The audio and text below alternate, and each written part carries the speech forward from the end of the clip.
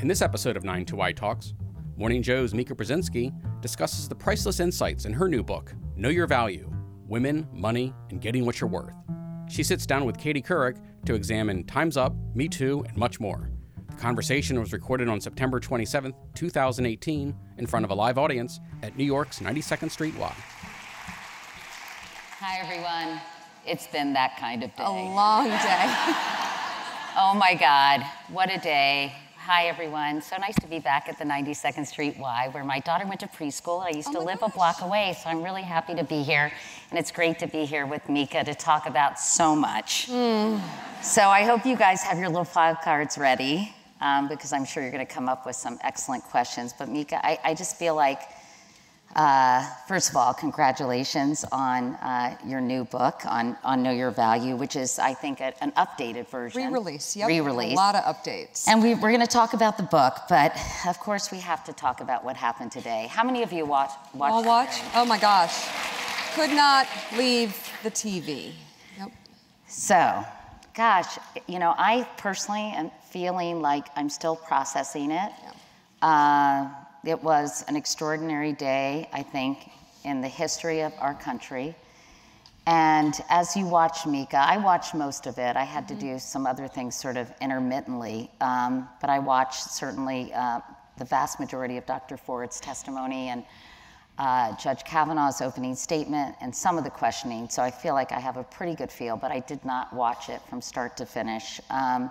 Did you watch it from start to finish? I had kind of a busy day as well, but I watched probably 3/4 of it throughout the whole day, and most of the most dramatic moments, I think. What was your gut? What's your gut?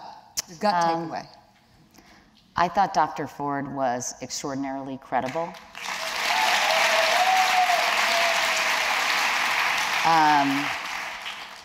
My heart broke for her because I think there is so much that we don't discuss and don't understand about the trauma of sexual assault, the frequency of sexual assault, the lifelong effects of sexual assault. And I thought she comported herself extremely well. And then, honestly, you know, there was a part of me, I think you can't be a human being, that watched Judge Kavanaugh and saw sort of what he was going through, and I felt for him in a way too. But having said that, you know, I felt she was very credible. And this, as someone said, I think on Morning Joe this morning, this is not a legal proceeding, it's a job interview. And I think we have to consider the character of our Supreme Court justices. And it's not my decision, it's not up to me to decide if it's disqualifying, but I think there are a lot of questions about his character and his conduct. It was, I cried during both opening statements, during hers and his. I feel for the entire situation. I couldn't take my eyes off of his wife. Really feel for her, think about their daughters. And Dr. Ford's story was riveting. And I found it gripping just reading it, let alone hearing her say it and seeing her sit there so uncomfortable, so not ready for this, and so thrust into it. And I have questions about how she ended up there in the first place and exactly how her story came out. And you didn't feel that she explained that pretty well in the questioning? She tried, yes. But I still feel really uncomfortable about, I think everybody is very uncomfortable watching these two people basically fend for themselves in the public arena.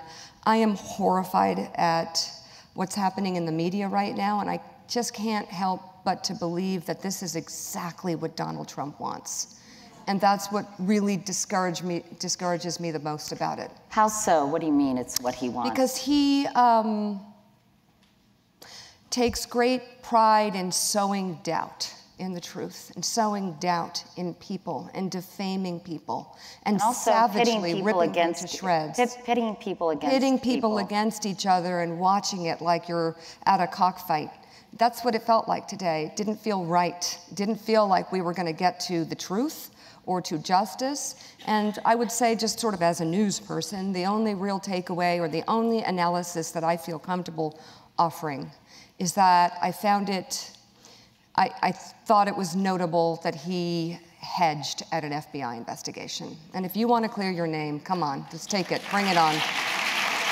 I mean, well, it's the only not only he, but the Senate Judiciary Committee. Obviously, I think when Anita Hill wrote about this, and I covered the Anita Hill, Clarence Thomas confirmation hearings, 27 years ago. God, I'm old. Yeah, exactly. And I thought it was very telling that Anita Hill wrote that piece in the New York Times that this should not be rushed. There should be an FBI investigation. And that she was amazed that now, so many years later, there still is not a process in place to handle this. And it felt so JV. It felt like they really didn't know what was going on. They didn't subpoena this Mark Judge, who was the only other person in the room. If they wanted to really find the truth, they should have brought him in to testify. So much of it just didn't smell right in terms of how the process worked or didn't work. And I also have an issue. Honestly, I'm confused about Dianne Feinstein. I guess she went to the Senate Ethics Committee, but it seems like this should have come out much earlier than it did, because I think it gave an opportunity for people to feel that it was politicized and weaponized, when if it had been dealt with at the time it was written, I think some of those questions might not have surfaced. Yeah, and this is exactly what I think this president is sowing, is reaping. I mean, I think this type of division, this type of mudslinging that's happening on Twitter right now, I couldn't even go on during the hearings because it was so ugly on both sides, and people I know who are just going there and ripping to shreds one or the other. Why? Let's not do this right now. Let's take a step back. Let's let the facts come out. But how are the facts going to come out if if they're voting tomorrow? There was not an FBI investigation, and this is what we have: one woman saying one thing, one man saying another thing, people being able to interpret who they believe. How does that advance the conversation? It doesn't. To me, I'm very perplexed by the whole thing. It doesn't. So is he going to be confirmed in your view? I don't know. I mean, he might. I don't think he should be, but that was before this even happened. And that's something we talked about on the show. And today was just, it left a really sick feeling in the pit of my stomach, not only about politics, but about the media and about the state women's of discourse. Voices. The state of discourse, which, I feel like we're making a lot of headway right now as women, but I'm worried. I hope this isn't a setback. I don't know what's going to happen. Didn't feel right, though. None of it. Well, I was impressed by her. Yeah, I was too. And I think the fact, I did agree with Patrick Leahy and Dick Durbin, Patrick Leahy in particular, and that I think her courage will give other people courage, we hope, depending on the outcome, I guess. Well, let's move on and talk about sort of another really happy topic, Me Too. Oh, okay. Time's up. So, you and I have witnessed this seismic change in the way I think we deal with men and women in the workforce and how women are treated. I used to make a joke, but I don't make it anymore, but I will because I like the 92nd Street Y. I used to say that I got in TV news when harass was 2 words instead of 1. And actually, in some quarters, I think it is still 2 words, and that's the problem, right? What do you make as you saw this movement unfold, particularly in our business? Yeah. Of course, it hit very close to home for me with the termination of Matt Lauer, someone with whom I worked for almost a decade, actually more than a decade, when he was newsreader and then co-anchor of the Today Show. Mark Halperin, who was a frequent guest on Morning Absolutely. Joe. Yep. Obviously, CBS. We have Charlie Rose, Les Moonves, and Jeff Fager most recently.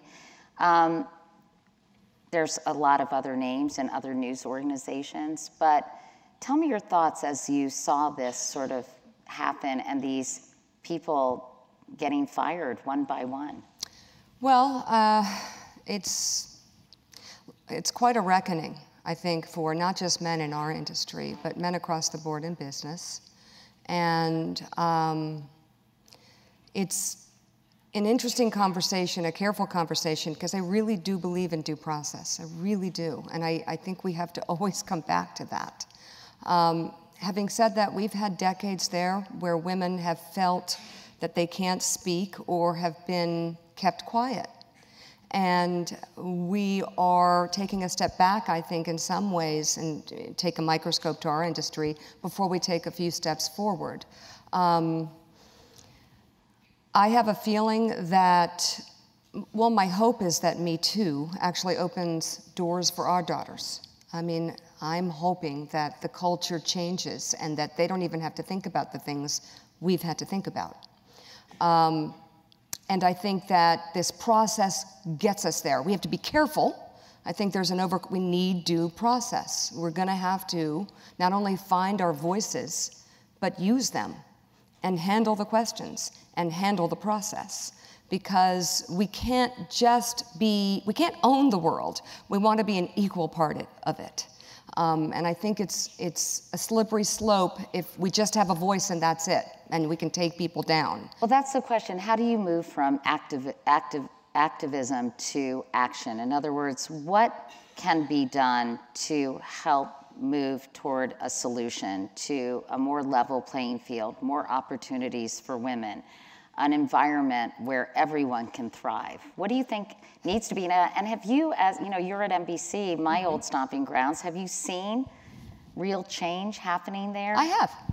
Tell us about that. I see a lot of people talking about it. And if we're going to have an honest conversation, I think the answer to the question is not just what we're doing, which is speaking out, telling our stories, talking about situations we were either sexually assaulted or sexually harassed, and how we handled it or not, and how we get through this. I think that men who behave badly do not deserve to be working in this incredible, these institutions that we have the honor of being a part of. But I think ultimately, and I talk a lot about this in the Know Your Value community, it's about hiring good people. Not just people who are really good at what they do, but really good people for the same reasons, good men and good women. It should matter if a man is a smooth operator or, has a crazy private life where he's, dating chicks all over the office. That just shouldn't be happening. That's not someone you want to hire. And same with women.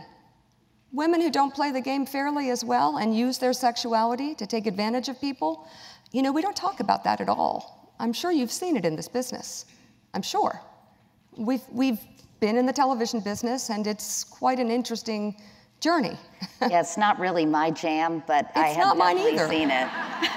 But I mean, you'd have to be blind not to see what happens in this business or what has happened in the 10, 20, 30 years ago when we were starting out. And the types of people that, we felt that we were in competition with. I mean, it was kind of crazy, wasn't it? Yeah. Yeah. But I also think, I think there are a couple of things that can be done. I think women need to be in leadership positions. And I don't mean fake leadership positions. I mean positions of real, yes, of course they have to be good, but there are plenty of great women out there who should be given real authority and decision-making ability. I think that's incredibly important if we're going to change the culture. Because I have found through all these panels and conversations, it really starts at the top.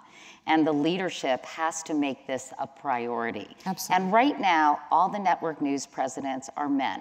The vast majority of executive producers are men. The 3 people doing evening newscasts are men. I think that says a lot about how far we, need to go and how much we need to still do in terms of integrating the very top positions. Absolutely. I mean, we had Deborah Turness was president of NBC, so we just are the last iteration. But of course, that was sort of the, Pat Philly was, of course. And Pat Philly. She's amazing. And, but when women fail, actually, Pat Philly Crucial's green-lighted Know Your Value. And she was the one person, she just said, you know what, this is amazing, go with it. And just sort of rammed it through. It was amazing. She and Phil Griffin. But what happened to Pat Philly? Isn't she, I think she's working at Comcast? Where is she? But I think the fact is there's this thing called the glass cliff too, right? When a woman is not considered successful in a position, and we've seen this time and time again, and it doesn't work out for whatever reason, it often, I think, is inflated as this didn't work out, and it keeps other women, I think, from getting those jobs in the future. And that's why they even call it the glass cliff. So, I feel like women need to be put in these leadership jobs. And I also think that, diversity and training, the EEOC did a study and said that nobody takes those seriously. And I'm wondering, is there a different approach now at NBC about diversity training, about sexual harassment training, and is it taken much more seriously? Now HR is actually a cool, sexy job, people say. And there's suddenly newfound respect for people who are in human resources. Yeah, I mean, they're putting people through a lot of different types of sexual harassment training, I think, at NBC, and I think it's new. There were some programs, I think in the past, the GE Women's Network, and now we have Know Your Value at Comcast and NBC. And I really feel that part of the equation is elevating women and not only giving them a voice, but teaching them how to communicate it effectively, which is everything that I'm fighting for with the program that we've developed. We go around the country. Comcast has brought us in to work with all of the Comcast NBC employees, and it is about being able to go and ask for help, to address if you have a problem, how to communicate in the moment, to push back in the moment if you're having an issue with someone, but also how to elevate your own stature so you stay at the company for a long time and you are successful there and you are able to become a leader as a woman. Well, we're going to talk more about sort of the whole ethos of Know Your Value and your aha moment and realizing that you needed to know your value and help other women know theirs. But I want the audience to get to know you a little bit better before we do that and talk a little bit, because you've had such an interesting upbringing. And, of course, your dad was Zbigniew Brzezinski. He was a diplomat, political science counselor to LBJ and to Jimmy Carter. He was his national security advisor. He was one of the first people I had to mention in a live shot, by the way, when I was at CNN. I was like 22, and they let me do a live shot from the White House. I was 20, maybe 23, and I was so bad. And I was like, today the president is meeting with White House security advisor Zbigniew Brzezinski. And I was so excited that I pronounced his name correctly. And then the president of CNN told me, I didn't. No, it's okay. The president of CNN said, we never want her on the air again. Oh. So maybe I didn't do a good job pronouncing his name. But meanwhile, your mom's an incredible artist. Mm-hmm. She is a chainsaw artist. She creates, and I've seen some of her work actually. They would be taller than my book behind me. They're massive. She sculpts using a chainsaw. She does, and she's watching right now online. Hi, Mom. Hello, but Mrs. Brzezinski. She works with a chainsaw and with a chisel and an axe. And she has a show ongoing right now at the Katzen Gallery in Washington, D.C. And some of her pieces are literally in the driveway of the Krieger Museum in Washington, D.C. And she's shown around the world. She's incredible. You must have had the most amazing dinner table conversations growing up. Wow, they were amazing. Well, my father, well, first of all, I've got two older brothers. Ian's the Republican, and he worked in the Bush administration, and Joe likes to say he's such a neocon, he would invade Canada. And then my brother Mark was ambassador to Sweden for President Obama, worked in the Clinton administration and the National Security Council, and my father liked to like all of us to debate. And we debated everything from politics to, when I was in 9th grade, I was sent to Madeira, which is a girls' school, and I interviewed with Jean Harris, and then she went to jail. The Scarsdale. And then I got in. I don't know what that means. Well, she killed Herman Tarnauer, the author of the Scarsdale diet, and I went on that diet. I wanted to kill him too. Yeah? Yeah. Hard? It was hard. So yeah. My mom and my dad started a family debate on crime of passion. And we literally duked it out for 2 hours over the dinner table as to whether or not like crimes of passion are different. And so that was that entrance into private school as a 9th grader was like, I would go in there saying, okay, was it a crime of passion? And is that okay? Apparently my mother thought it was okay. So you had all sorts of interesting people, I imagine, coming in your house. And did you have interesting conversations? And tell us some of the dinner guests you had through the years. Well, we had incredible conversations and dinners, but they were always like, in our family, riddled with like disaster. So some of the stories that come to mind is having the leader of China come to dinner at our house, Deng Xiaoping. And it was when, there was supposed to be a state dinner at the White House. They were opening relations, and he wanted to come to our house. My father invited him. My mom's like, are you kidding me? I'm making dinner for Deng Xiaoping, okay. And my mother refuses to hire a caterer. We hunt for our food and grow our crops in McLean, Virginia. And I was very young, and we were all doing everything, taking coats. We didn't open the flue when we were lighting a fire and the house got smoked out. My mother opened champagne and hit my dad in the face. And then I, at one point, spilled caviar, literally tripped, and spilled it on Deng Xiaoping's crotch. Oh. And then wiped it off. So, and alrighty. He was right next to Cyrus Vance, and I don't know if you remember, there was a little tension between my dad and Cyrus Vance, and I think I caused it. But I do, I really do. So that was one. The other was dinner with the Pope.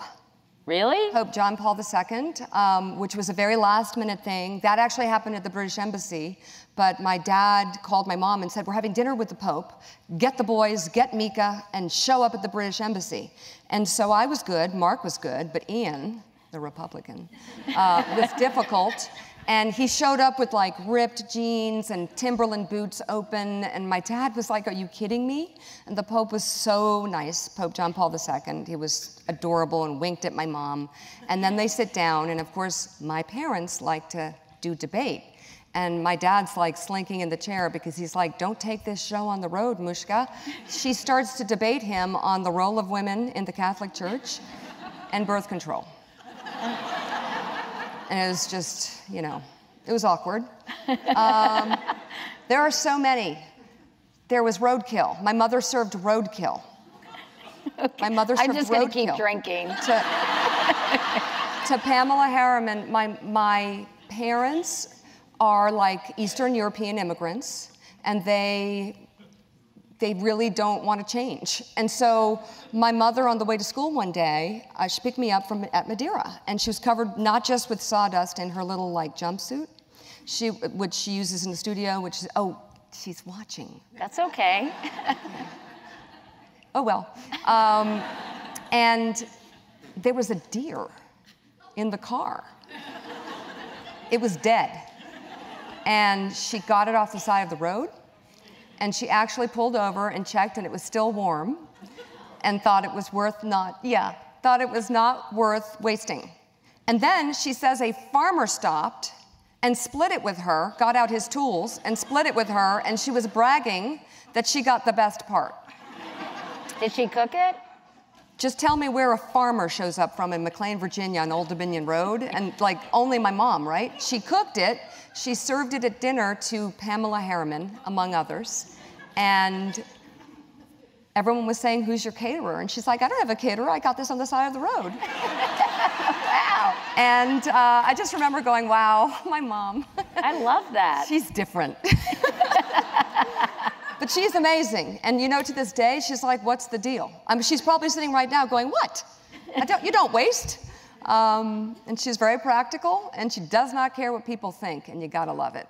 I think people Yeah, let's give a round of applause for Mika's mom. Thank you. You had this incredibly exciting and stimulating childhood, and yet I know, because I interviewed you for this book, that you were also, haunted by these feelings of self-doubt and insecurity and not being good enough. I know you wrestled with an eating disorder for some time, and I'm curious how you were able, I think this probably might surprise some people, but how were you able to kind of find yourself and get that confidence that you needed to pursue a career in a very competitive, field that has a lot of pressure attached to it?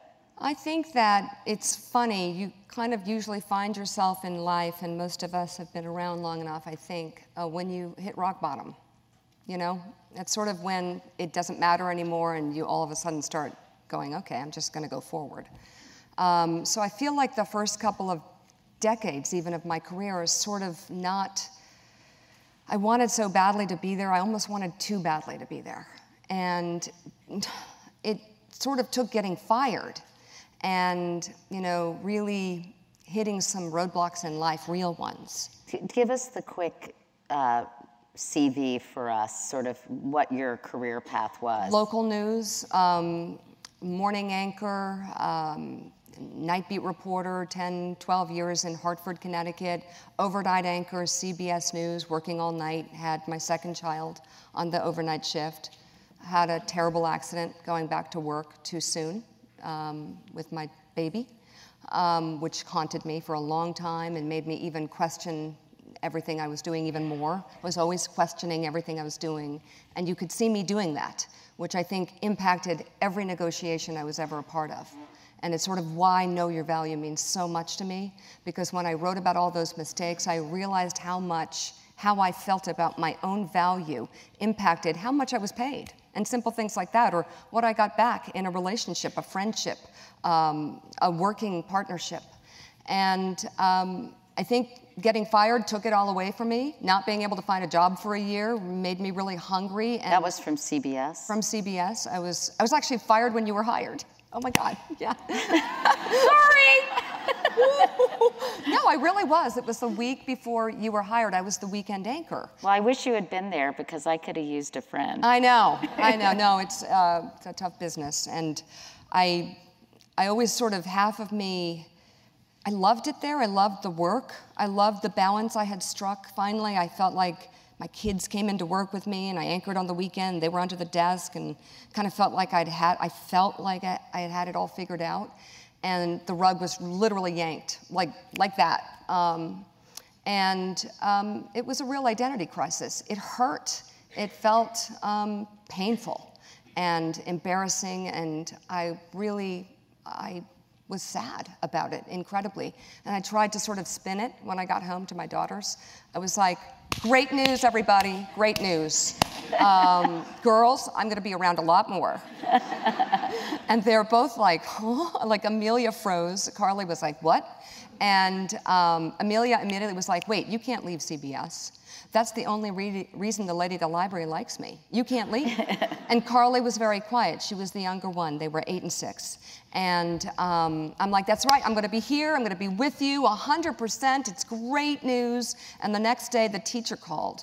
And she never called me because she, would always either send an email or try and reach me somehow, but called me directly. And I'm like, hey, I'm available.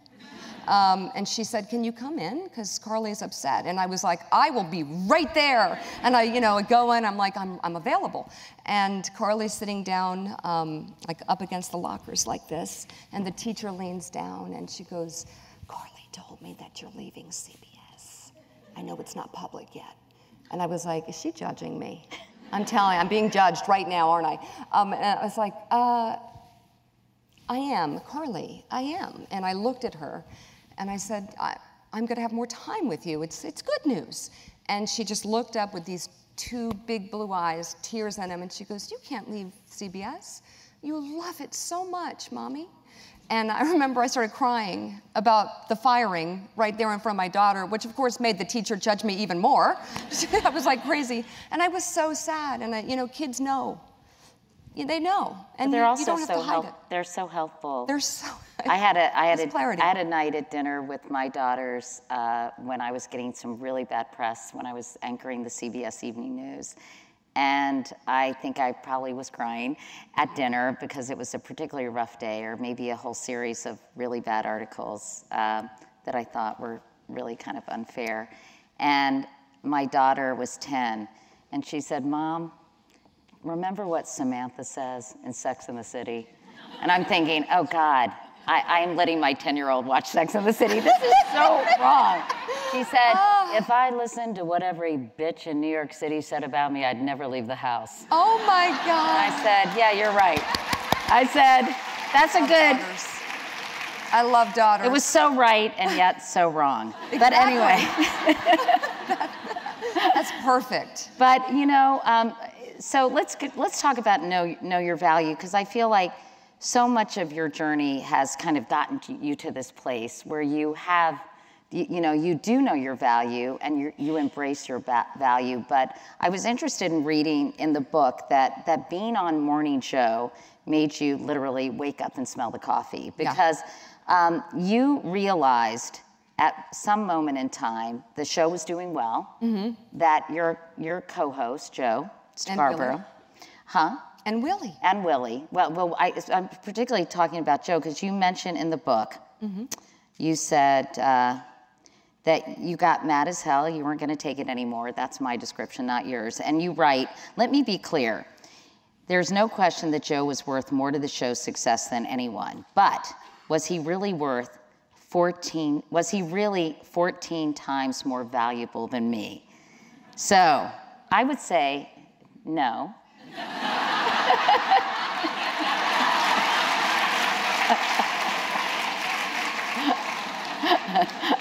So, when and how, Mika, did you realize, because I think this is a problem because there's not much transparency in various fields. When did you realize you were being so underpaid compared to your co-anchor? All of them. It was everybody, all the men on the set, and there were a couple. We had Joe, Willie, we had the EP Chris Licht, and Mike Barnacle, and it started to evolve over the course of a year or two, and everybody got contracts, and if Willie's negotiation wasn't going the way his agent, maybe Willie didn't show up. I mean, there were a couple of days Willie was off, and I was like, did he just do that?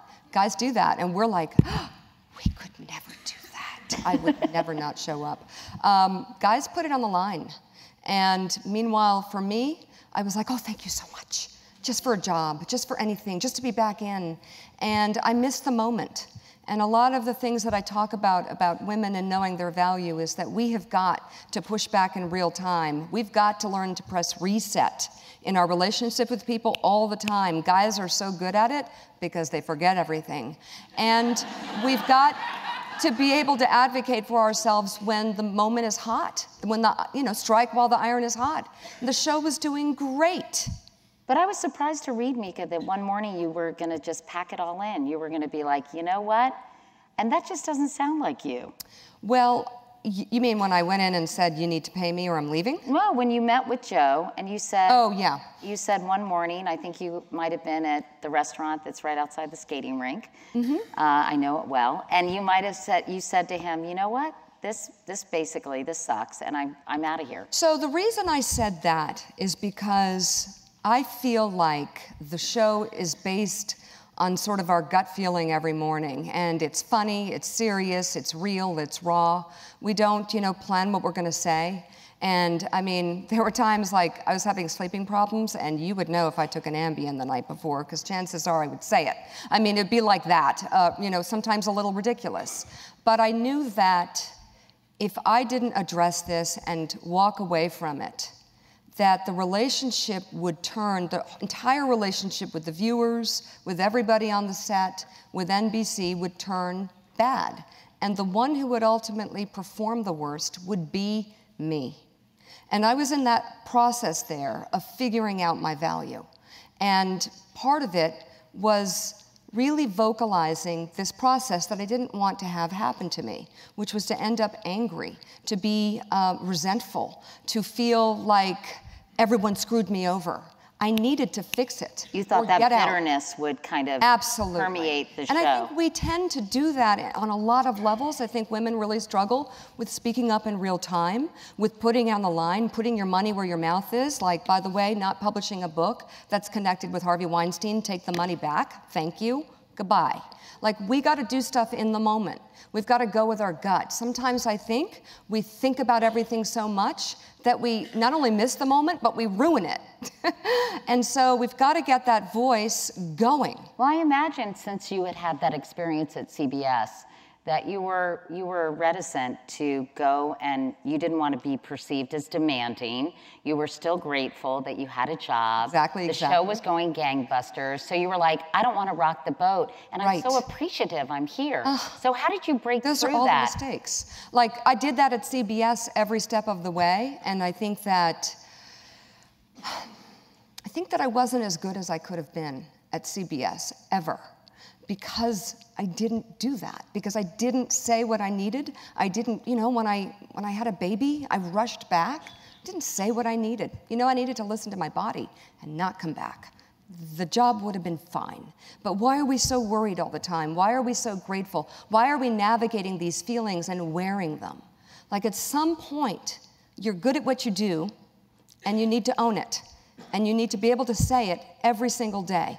I could never do that at CBS. I say at CBS, I went from WFSB in Hartford to CBS to MSNBC, back to CBS, and now I'm here at MSNBC. So throughout all my jobs before the age of 40, really, I just don't feel I was as good as I could have been because I wasn't wearing it.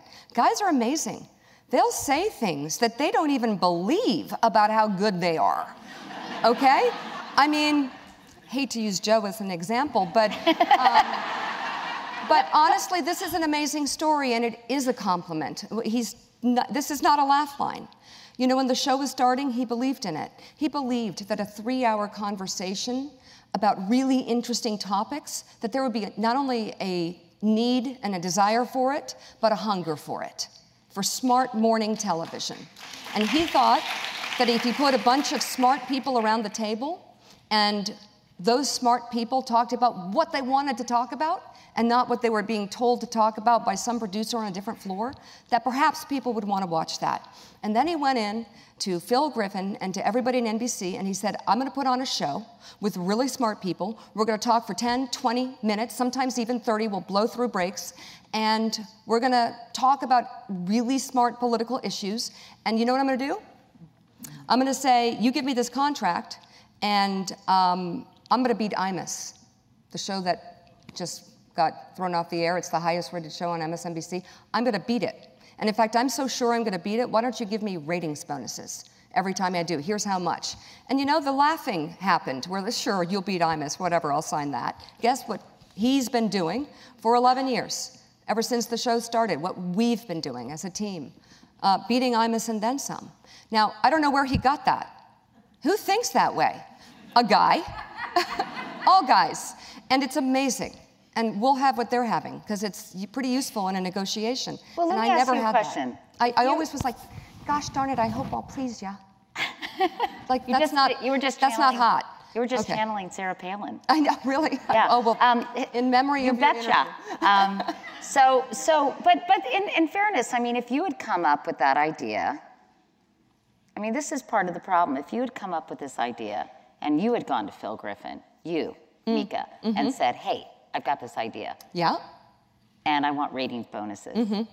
What do you think the reaction would be? So I don't know what the reaction to that would have been, because I wouldn't have thought of that.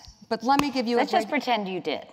I wouldn't have thought of that, because that's not how women think. But let me tell you what I've learned since that moment and what I did do with that message. I came up with this amazing concept. It's called Know Your Value. I wrote an amazing book, and women read it across the country, and many of them come up to me and tell me they've read it and they've got raises. This book has worked, and I saw that reaction, and I thought, I need to do more with it. What should I do? I want to do something on television with it. You know what? I want to do a TV show. You know what? I want to go around the country. I want to teach women to know their value. I want to create a business called Know Your Value. And you know what I did? I didn't ask for permission.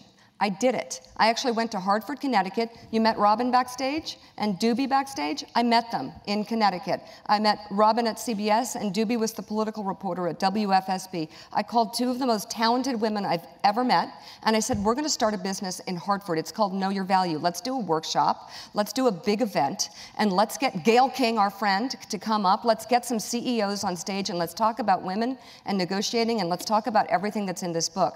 I didn't ask for permission. I went to Hartford. I did this event at the Hartford Downtown Marriott.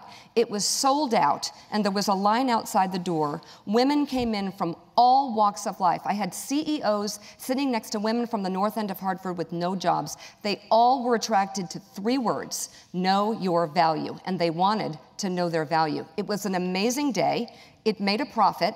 I went to NBC. I sat down with Phil Griffin and Pat Philly Crucial, and I said, this is what I did, and do you want to do it with me? And they looked at me like, you did what? Wait a minute, you're not, and I'm like, it's done. I did it, and it was awesome. Look at the blueprints. Do you want to do it with me? And I would have never done that. I would have never in a million years thought of going out on my own, taking an idea that I believe in, and just nailing it. And I did, and it was an amazing day. At the end of the day, I actually was like, I can't believe what I've created, because these women came from everywhere. They were sitting on the edge of their seats. They were learning all these incredible things. We were speaking in a language with tips and strategies that they could take home and put into place tomorrow. And we even created in 3 weeks' time, I don't even know how Doobie and Robin got this through legal, a bonus competition where we had people sending in on their phones videos of why they have value. And I said, on WFSB in Hartford, I did like a PSA. I'm not even sure I was allowed to do that. And I said, you know, come to the Downtown Marriott in Hartford on May 5th, and you know what, send in a video right now and tell me in a minute or less why you have value and why you deserve a $10,000 bonus. And I said, and by the way, then play it for yourself and see how bad you are. And do it again, and make it better, and make it your best, and send it to us. And we had 5 finalists, and we had them pitching on stage.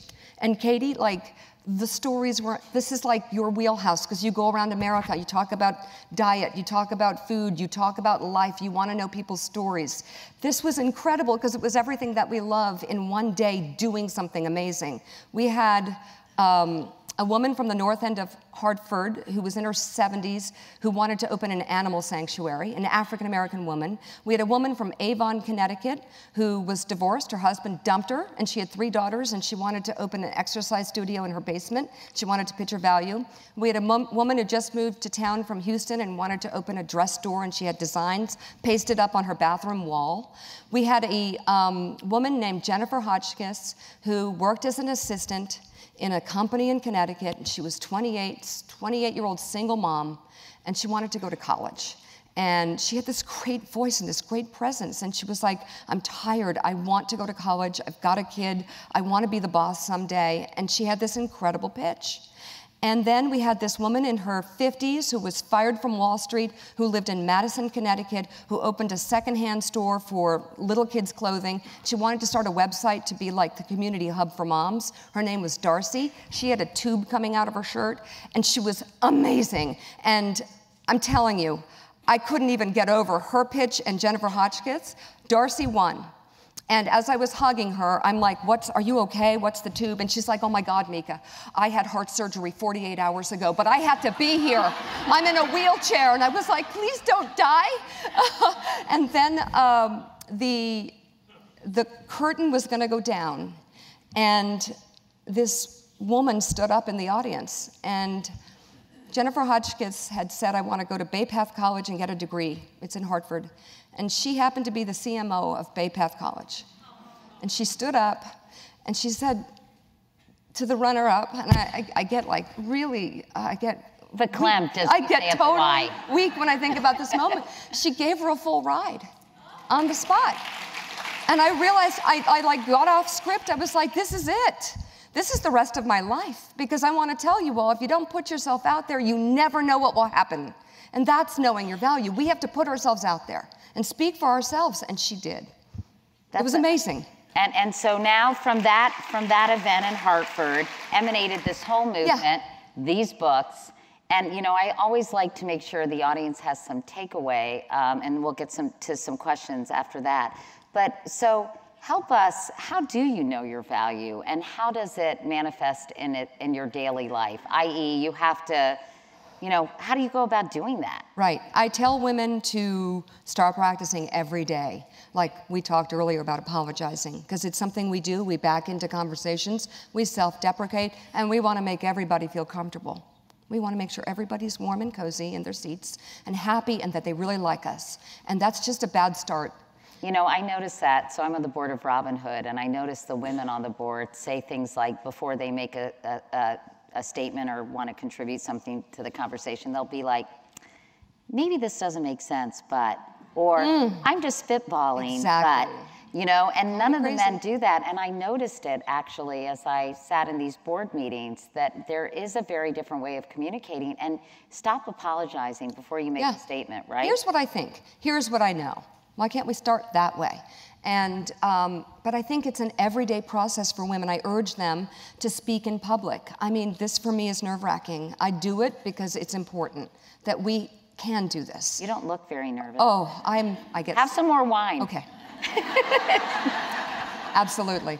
No, I really get nervous in group settings and crowds. Really? This is such a nice crowd. I know. Well, we love the 90 Seconds to Fly.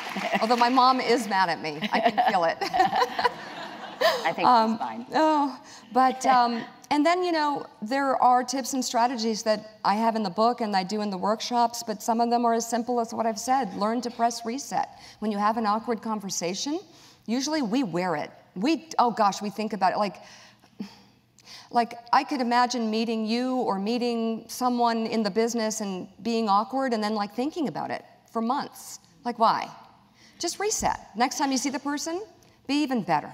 And they'll forget it. In fact, men always forget everything, so don't worry if it's a guy. What about negotiating, Mika? Because so much of this, and I think bridging the pay gap, I saw the World Economic Forum said it was going to take 217 years to bridge the pay gap between men and women worldwide. I'm very excited about celebrating that day. But, what can be done to make incremental changes in terms of how women negotiate? And they have to really do it with their very first job, don't they? That's right. They do. And that's the problem, is that I think, you wonder why there's voids in leadership at the top, and obviously there needs to be a more concerted effort to have a diverse workforce and a diverse leadership team. I agree. That's on all companies across the board. But the part that's on us is what I like to talk about. And I think you've got to get your best value from the get-go. Of course, it's not going to be the best thing in the whole world when you're starting out, but the best value you can get, you need to know. And if you can't, you've got to keep trying to get there. And you have to learn to vocalize it. Because I do think that as we make our way to the top, we don't want to be so exhausted by the time we're there and so burnt out by the time we're there that we got to leave. Like, we have to make sure that the path that we forge for ourselves fits our needs. You're going to have kids.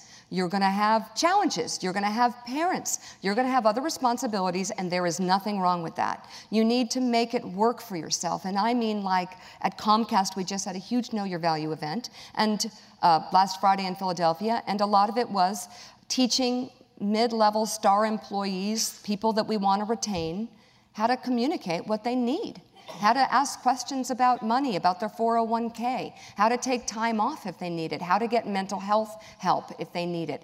We tend to be really, really worried about what people think every step of the way. By the time we make it somewhere, we're exhausted.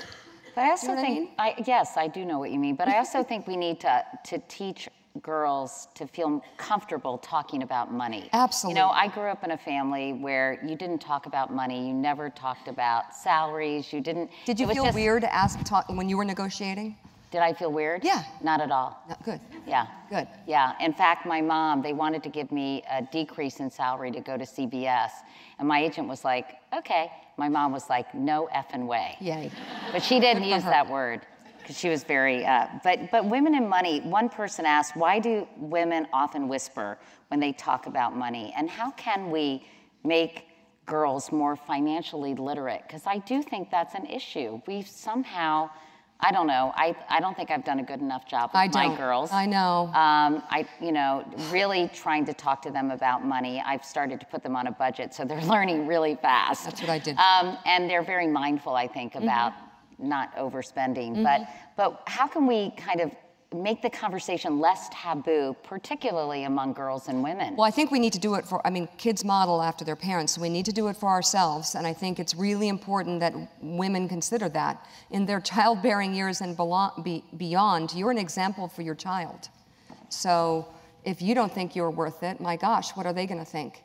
Katie Kay, a good friend of mine, has the confidence code for girls, and it's awesome, because it is about confidence. I mean, we should be able to speak in a very loud voice about money, about our value, about the things we're great at, but we've got to use that voice, and we have to expect it from our girls. Just allow it, but also expect it and promote it. We've got some great questions from the audience. I think this is interesting. Would both of you have agreed to come forward like Dr. Ford? Meaning you and me. Well, you want to go first? I think if this had happened to me, yes, I would come forward. I mean, I do. I think I would. Yeah, I mean, this opens up sort of a can of worms, doesn't it? It does. I mean, I think I definitely would have. I don't feel uncomfortable talking about these things, and I know a lot of women do. I think part of the problem is sexual assault is still so associated with shame and humiliation and embarrassment, and it's really just a crime. It's another crime, and it's not on you. And it should be treated as such. And I think it needs to be destigmatized in society so people can treat it as a crime and act accordingly. So I was the victim of a sexual assault when I was Dr. Ford. How old was she? She was 15 and I was 14. And I had detectives and brothers and parents who responded in such a collectively supportive way that I never felt any shame about it. I never felt, I don't own it. It doesn't own me. For me, I feel like this is something that we've got to, if we're gonna get through this and be able to talk about it more, we've got to talk about it openly and have a society that doesn't attach shame to it. I didn't feel that way. I did not feel that way at all, not once. It was so interesting because I didn't know this about Mika. I know you wrote about it, but you were describing it to me and it sounded pretty terrifying and scary, and you sort of said, it was no big deal.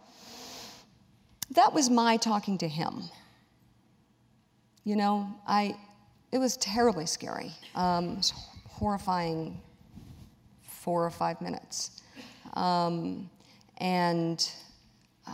He had a gun, and he beat me up with it. And I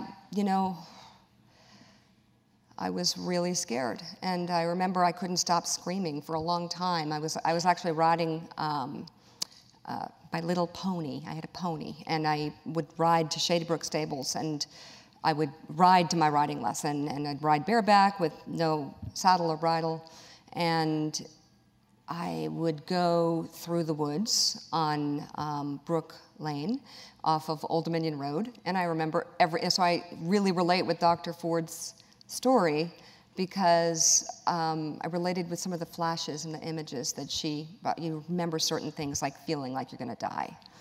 And die by mistake because you're being hit too hard or something, not in the way that, but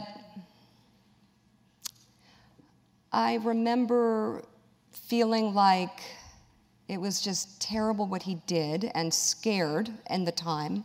And I remember not being able to stop screaming to the point where I chased the horse away. And I was like, well, I need to get back on that horse if I'm gonna get out of here.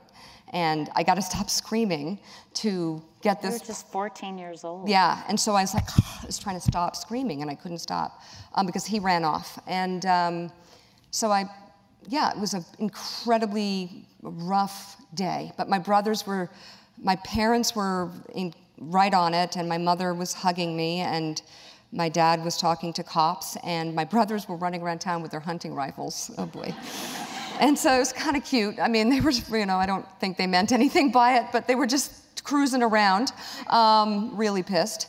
And my mom slept with me for a few nights, and then she could tell I was okay, and was tough about it. And I never felt that it was something to be ashamed of. I was pissed. And so when I say it's not a big deal, I say he's not a big deal. He's just not. And I won't let it own me. Well, maybe the fact that you had support afterwards, I couldn't help but watch Dr. Ford and be so affected by the trauma that has haunted her. Yeah. Really, for so much of her adult life, what a huge impact it had on her as a student at UNC, affecting her. Obviously, she's brilliant. Affecting her so much academically. Clearly, I think you could deduct or deduce that it affected her relationship, that she talked to a therapist about it, and it's just interesting how trauma affects people differently. And how society responds to it. Because I think I was very lucky, I guess. I mean, that's kind of a weird, but the response around me was perfect, and I was able to move through it. Someone asks, you both have daughters. We do. We both have 2 daughters. What advice do you give them about knowing their value? Well, since they don't listen to me, I will try and talk to them now. The book is dedicated to them, and you have daughters, so it's complicated. I really... They like me again, because they're 27 and 22. Yeah. I think one kind of likes me, but don't tell her, okay? Because don't jinx it. They both do. They're both wonderful. And they've been on this incredible journey along with me and put up with it, and it hasn't always been easy. And I want them to know that their value starts right now with the way that they're educating themselves, the way they're standing up for themselves, the way they're developing their own futures, their own interests, and I'm so proud of them. And I do this really for them, for this next generation. I don't want it to be easier. I think challenge is important. Rock bottom was sort of good for me in some ways. But I want them to get farther in terms of their own sense of themselves sooner, so they don't wear all this concern. I want them to be happy. And I think knowing your value has a lot to do with being really happy. Okay. Do you want to hear what I tell my daughters? Yes. I don't know. I mean, I think that... Well, your daughter just graduated. She did. And I was watching on Instagram. Those are amazing. Yeah. Highest honors.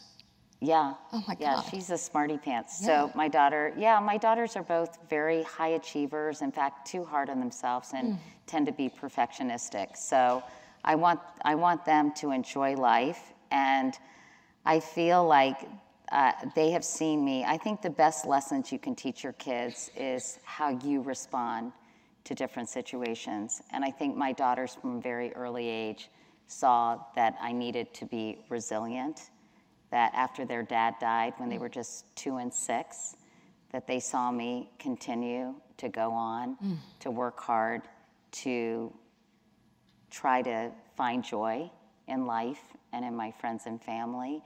And I remember Ellie, when she was in 4th grade, saying, "Mom, I'm so proud of the work that you're doing with colon cancer awareness and research," just out of the blue in the kitchen.